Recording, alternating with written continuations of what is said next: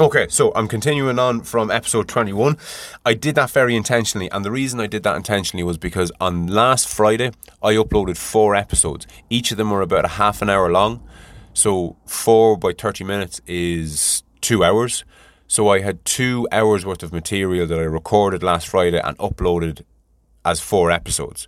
If I had set a fucking timer or just kept a closer eye on the time, I could have had that exact same amount of work, that exact same amount of content, 2 hours, but I would have had 8 episodes. Okay, so I have to box a little bit clever, I think, in relation to just how I do fucking everything, basically. Because again, at the end of the day, I might have started this 3 years ago, but I mean, I'm only getting fucking going, like, do you know what I mean? But anyway, I digress. As always. So, yes, your man Mike Sheridan, out of his 8.5 million views, 5.3 million of those views are just on one couple of minute clip of an hour and 10 minute conversation he had with Peterson called Jordan Peterson on the worst thing about Donald Trump, which just goes to show what I need to do now is I need to fucking take a back seat and mine the 108 solos that I've done and the 31 conversations that I've done and mine them for 2 or 3 minute clips. So what I'm going to ask you cunts to do, if you fucking don't mind, it'd be class if you could do this. Even just moving forward, if you hear something that I say or that a guest says, or if you hear anything that I upload and you think that there's a 30-second piece of it or maybe a 5-minute piece of it that's really worth its own episode in its own right, fucking let me know. That would be savage, because I do intend to go back over a lot of my stuff and to basically mine it for those little clips. But I mean, Jesus, if somebody can say, do you know what, Frano, episode 26 with Tommy O'Houlihan at minute 40, there's 5 minutes there that I've listened to a couple of times because I fucking love them and I think they're class, and that'd make a great clip. That kind of shit, man, will go a fucking long, long way. I've been asking for support on Patreon, www.patreon.com/offthelead. If you have the money, throw me a few quid. If you're enjoying the content and you're getting something out of it and you're regularly listening, that'd be fucking deadly. If you can't afford it, you can't afford it. Don't be fucking feeling bad, okay? If you can't afford it, you can't afford it. It's as simple as that. But if you can afford it, throw us a few quid to be sound. Thank you kindly. And if you can't afford it, but you really want to fucking give me a dig out, then find me a fucking mine my content for something that I could use as a clip, that I can put a somewhat clickbaity title to draw in more views. Because if I can draw in, 5,000 views on a clip, a certain percentage of those people are going to fucking go, Jesus, that was decent, I enjoyed that, I wonder what else he has. And all of a sudden they realise you've 108 solos and 31 conversations and about fucking 200 hours of content out there. But anyway, now I'm left in the fucking awkward position of being 3 minutes into a podcast and having finished my point that took me 17 minutes in the previous episode and 3 minutes in this episode to do. So what do I do now? Fuck knows. Think of me feet. That's what I'm going to have to do. Clickbait. That's what I need to talk about. For my own fucking... That's what I'm doing. I'm going to find the clickbait room in my head and see if I can tidy it up a small bit, okay? So, what clickbait is, and I have it here loaded up, at least I thought I did. Fuck! Yes, here we go. So, clickbait. Clickbait is a text or a thumbnail link that is designed to attract attention and to entice users to follow that link and read, view, or listen to the linked piece of online content, with a defining characteristic of being deceptive, typically sensationalized or misleading. Okay, that's basically the definition of clickbait. Now, to me, although, now this is going to run contrary to the end of this, and the end of what I just read there, I'll read it again, is with a defining characteristic of being deceptive, typically sensationalized or misleading.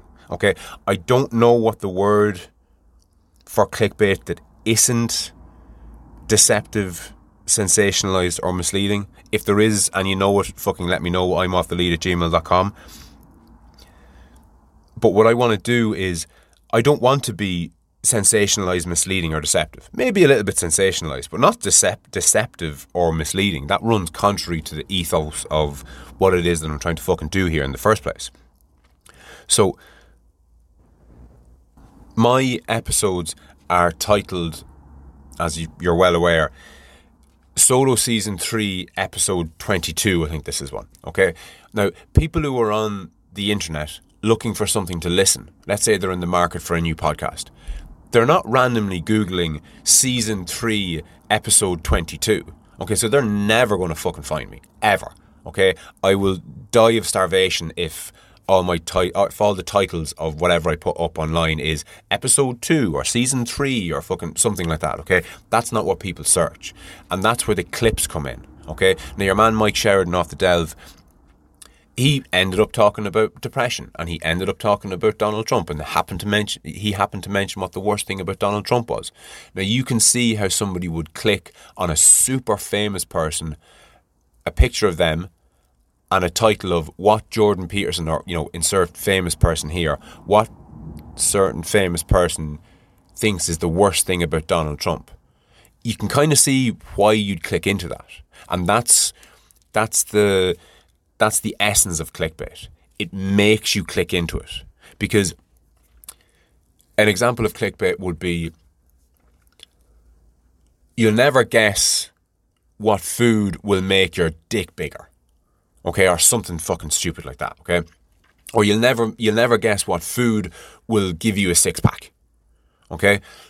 What it's doing there is it's telling you that if you click on this link, you'll find out what food it is that makes your dick bigger or gives you a six-pack or whatever it is that they're trying to sell you.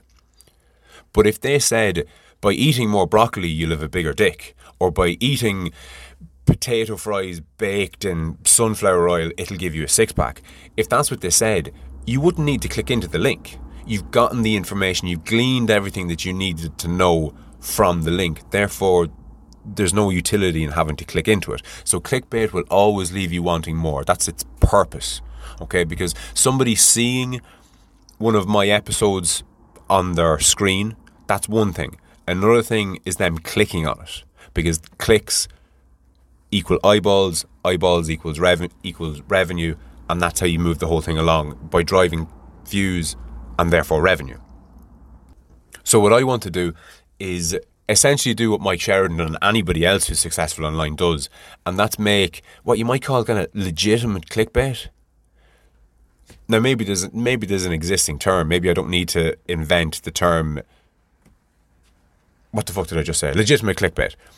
Maybe I don't need to invent that term, legitimate clickbait. Maybe there's another term for clickbait that isn't misleading or deceptive or whatever else, okay? But that's what I want to do, and that's what I need to do in order to drive traffic to the Off the Lead YouTube page and drive this whole thing along. And again, just to be clear, 99% of my listenership is in podcast land, but it's split across 101 different platforms. I upload this to God knows how many different platforms. Now, to be fair, I upload it to one, and I've it set up that from there it just gets dispersed out to fucking 20 different other ones. So it's not a load of work uploading them to multiple places. I just upload them to one, and the rest of it takes care of itself. But the downside of having your views split amongst different places. So to keep things simple, let's say if I have 1,000 downloads a month on Stitcher, another 1,000 downloads a month on Acast, another 1,000 on iTunes, and another 1,000 on Podbay and FM Player or whatever, okay? That's 5 different platforms, all getting 1,000 downloads a month. Now, if you're getting 1,000 downloads a month, no one cares. The numbers aren't big enough. But if you had 5,000 downloads a month on one of them, that would be something to pay attention to. That would be something that was about to basically grow. That's something that that's a position that you could scale from. Okay? It's not, everything, but it's certainly not nothing. And the idea of concentrating all my efforts on YouTube is to try and get everything into the one place basically and blow up the numbers. Now, the other big advantage is what I do isn't just audio. It has been overwhelmingly audio, almost in its entirety. But I do want to get into the video production end of things. And part of the reason of building the mobile studio was that I would be able to record the video of me having chats with people. Okay, that's where this is going. Okay, as well as uploading the video of me skinning the pine marten and raising the pig and shooting the pig and all the rest of it. And I obviously can't do video on podcast apps. All right, not yet at least, but Spotify I think are changing the game up there a little. Maybe most people know this, maybe they don't. But Joe Rogan, who is, the podfather globally. I mentioned, I think, in the last episode that Blind Boy is Mr. Podcast in Ireland, but Joe Rogan is Mr. Podcast globally. He was on YouTube from day dot and made savage money out of YouTube, but has since sold the rights to his show to be on Spotify exclusively for the pricey sum of 100 million quid. Not too shabby. So it just goes to show how the market is changing. New players are getting interested and involved. The money's starting to creep in, and it's just it's an industry that's been blowing up under the radar, somewhat under the radar for the last number of years. But you see, you've got the likes of fucking cunts like me building mobile studios. Now, I know people like me aren't 10 a penny in relation to building stuff like this, but you've got guys on every square inch of the planet who are at different things, because this is an emerging technology. Okay, this is something new, this is something different. The idea that somebody like me could just get my thoughts out of my head and into a microphone and then upload them to the internet, whereby everybody in the world with an internet connection can just log in and listen whenever the fuck they please. I mean, that's new. Okay, it's not that new. It's probably been around a couple of years. But when the printing press was invented, it transformed the world. But it didn't do that overnight. Okay, it took probably years for that to actually catch on. Decades probably for it really to catch on. And probably a century before it was the norm. Now, with the advent of the internet, everything just gets fucking jet fuel poured on it. Okay, everything just gets accelerated. So if something works, like podcasting, boom, within fucking 5 or 10 years from now. And what am I saying? I was about saying within 5 or 10 years from now, podcasts will rival mainstream media. Podcasts have already done that, okay? Joe Rogan gets numbers that would fucking make any news station in the world fucking roll around laughing in money, basically, okay? And he was just the start of it, basically. He's the fucking Christopher Columbus. He landed in America and made a fucking billion euro out of it, and fair play to him. But there's 100 million other cunts following in his footsteps, and I'm one of them. Now, mining my content and cutting it up into clips and uploading those with clickbait titles and thumbnails and all the rest of it, that's certainly the way. It's a way forward. It's not the way forward. Okay, like most things, there's half a dozen different things that you have to do in order to build anything. I mean, when I was building my own business, just to speak of something that I've experience of, like, yes, you have to grow the stuff. That's fair enough. But you have to store it between when it's ready and when it's ready for delivery. You have to... What do you have to do? You have to store it, you have to grow it, you have to sell it, you have to fucking distribute it, like you have to drive it here and there, you have to deal with returns, you have to deal with fucking accounts. There's 101 different things that you have to do, and this is no different. So mining my content for clips that I can therefore promote, that's only one avenue. Another avenue is to do basically what I have been doing, which is just pumping out content, okay?